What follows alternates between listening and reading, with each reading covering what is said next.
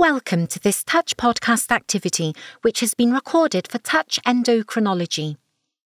This podcast aims to bring you expert and patient perspectives on the medical management of patients with Cushing's disease and the importance of optimizing patient outcomes in the multidisciplinary team setting. This activity is funded by an independent medical education grant from Recordati Rare Diseases and Xeris Pharmaceuticals, Inc. This activity is jointly provided by USF Health and Touch IME.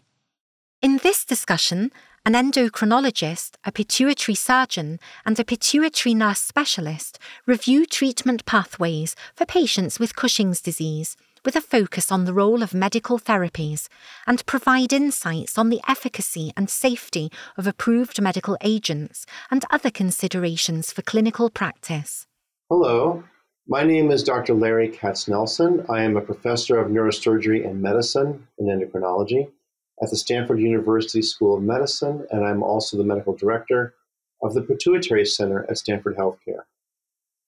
Today, I'm joined by my colleagues, first Dr. Tim Smith, who is a neurosurgeon scientist and surgical co-director of the Multidisciplinary Pituitary Center at the Brigham and Women's Hospital, the Neurosciences Center based in Boston, Massachusetts, and as well by Mrs. Sandy Ramsburg.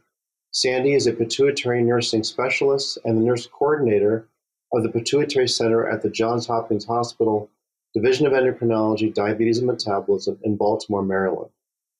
And together today, we will be considering the clinical data for medical therapies along the patient's journey in treatment of Cushing's disease. Now, there are a number of studies that have looked at the pathways of therapy, and I'm referring specifically to one published in 2021 by the Pituitary Society that walks us through the algorithm of how we approach patients. And I'm going to ask first my colleague, Dr. Smith, to discuss the initial approach to these patients. Tim? So when a patient is presenting with symptoms of potentially harboring Cushing's disease, they get worked up. And then once they're diagnosed, in general, for patients that are of appropriate age and without significant comorbidities that would prevent them from undergoing surgery, most patients undergo surgery as the first line of treatment. And the goal there is to identify a pituitary adenoma that is functional and to resect it completely. That is the goal of surgery.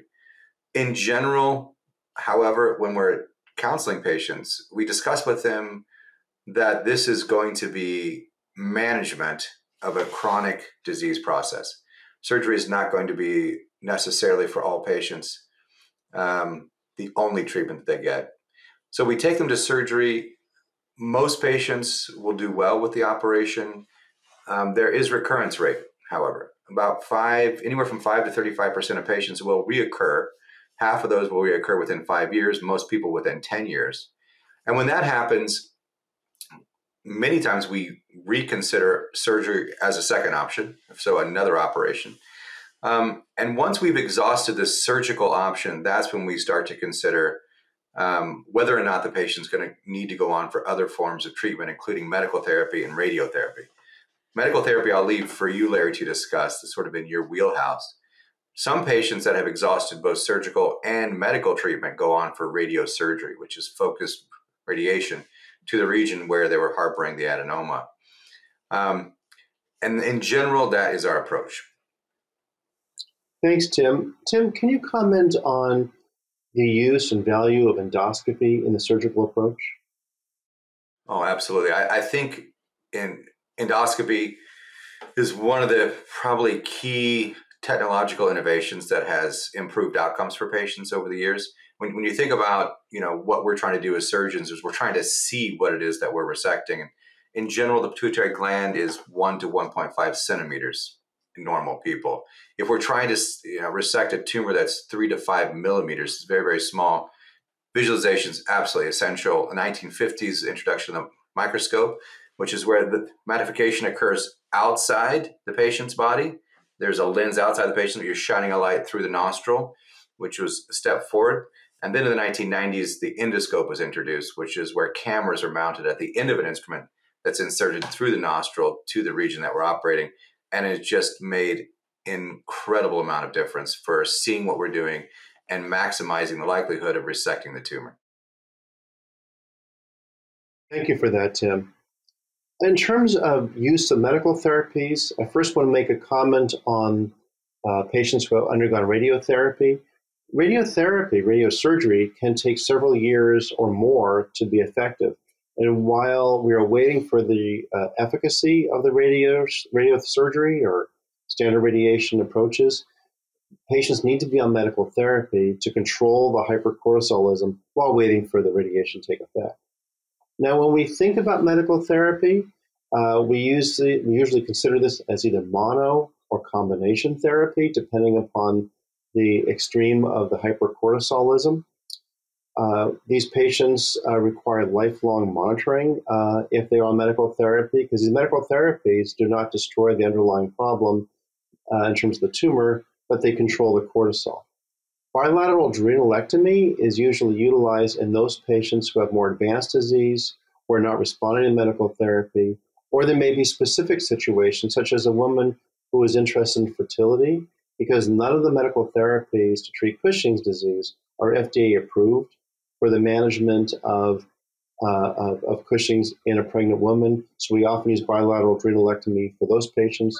We may also go right to bilateral adrenalectomy in patients who have ectopic Cushing's from a neuroendocrine malignancy. So if a patient has malignancy and will be requiring chemotherapy, we often use bilateral adrenalectomy up front in order to ensure that we've controlled the hypercortisolism before these patients undergo chemotherapy. Now, when thinking about the medical therapy strategies, we think about medical therapies that target different levels of the hypothalamic pituitary adrenal axis. So there are medications that target directly the pituitary tumor, and I'll be discussing those in a second. We have medical therapies that target the adrenal gland to lower cortisol production. And we have a medical therapy that systemically blocks the glucocorticoid receptor, so it blocks wherever cortisol goes. So I'm going to start with the medical therapies that target the adrenal gland, because these are the ones that tend to be used most commonly. Internationally, ketoconazole and metirapone are the most commonly used. These are not FDA approved in the United States, but because they are inexpensive, they are used pretty much universally internationally. The only concern about ketoconazole is that it has a black box warning with liver function side effects, and there have been cases of significant liver damage in patients who receive ketoconazole. I have not seen that in my practice, and generally when we're using ketoconazole, we reduce if the dose, if not stop the ketoconazole, if patients have AST or ALT levels more than 2.5 times normal. There is a novel enantiomer of ketoconazole named levoketoconazole that recently came on the market that may also be effective similarly to ketoconazole. Oscillorhodostat is another new kid on the block in terms of blocking down the adrenal glands, highly effective, very well tolerated at normalizing cortisol levels. About 6 to 10% of women may have a rise in androgen levels associated with the block of the adrenal gland, and that may give rise to hirsutism and acne. So testosterone levels need to be monitored. For those patients who we wish to target the pituitary tumor itself, pasireotide is FDA approved and highly effective at not only normalizing cortisol in about a quarter of patients, but also in shrinking the tumor. A side effect needs to be monitored is hyperglycemia. Cabergoline, in off FDA label purposes, can also be used to treat the pituitary tumor. Again, we usually use these medications in those patients who have significant tumor burden that is not surgically accessible. The last class of medications is mifepristone, which is a glucocorticoid receptor blocker. So this blocks cortisol wherever it goes.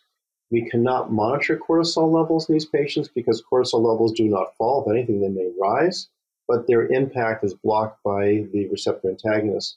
Side effects to look out for with mifepristone include in women vaginal bleeding, and in both genders, hypertension and hypokalemia. Now, so there are benefits and limitations of each medical therapy. In patients who have large tumors, I described that at large pituitary tumors, we may move more quickly towards the pasireotide or cabergoline that target the pituitary disorder. But really, these are all excellent medications, and I tried to separate earlier on using bilateral adrenalectomy for those patients who are not responding well to either mono or combination medical therapies or are interested in fertility. Now, I would like to pass the conversation to Sandy to comment from her experience as a nurse specialist on how patients approach medical therapies. Sandy? Yes, hello. Thank you, Dr. Katz-Nelson. One factor that causes resistance is the frequent lab testing that's involved. I've seen a few patients develop a severe needle phobia. Other factors include the cost, anxiety, and fear of what treatment entails. There are many side effects to the medications that treat Cushing disease. With pasireotide, one of our patients actually presented to the ER several times with blood pressure spikes. With levoketoconazole, we had a patient develop elevated liver function tests. With cilostazol, patients have reported fatigue and headaches. And with mifepristone, peripheral edema and hypokalemia. Our patients are encouraged to proactively use their patient portal to report side effects directly to their physician. This method allows a quick response back to the patient. Further information can be obtained to triage the issue and make any adjustments to treatment or order any additional testing. A key challenge is ensuring that patients complete the necessary medical treatment and testing. Unfortunately, there is no perfect drug without side effects. Patients need support during therapy and encouragement to actively participate in their treatment. Thank you, Sandy. And I want to thank both Dr. Smith and Ms. Ramsberg for their insights today. I am going to close this conversation today, and thank you all very much, and I hope you found this helpful. Thank you for listening to this Touch podcast. You can access more content on this topic on Touch Endocrinology at www.touchendocrinology.com. Don't forget there are 2 other chapters in this series, so please listen in for further insights from the multidisciplinary team.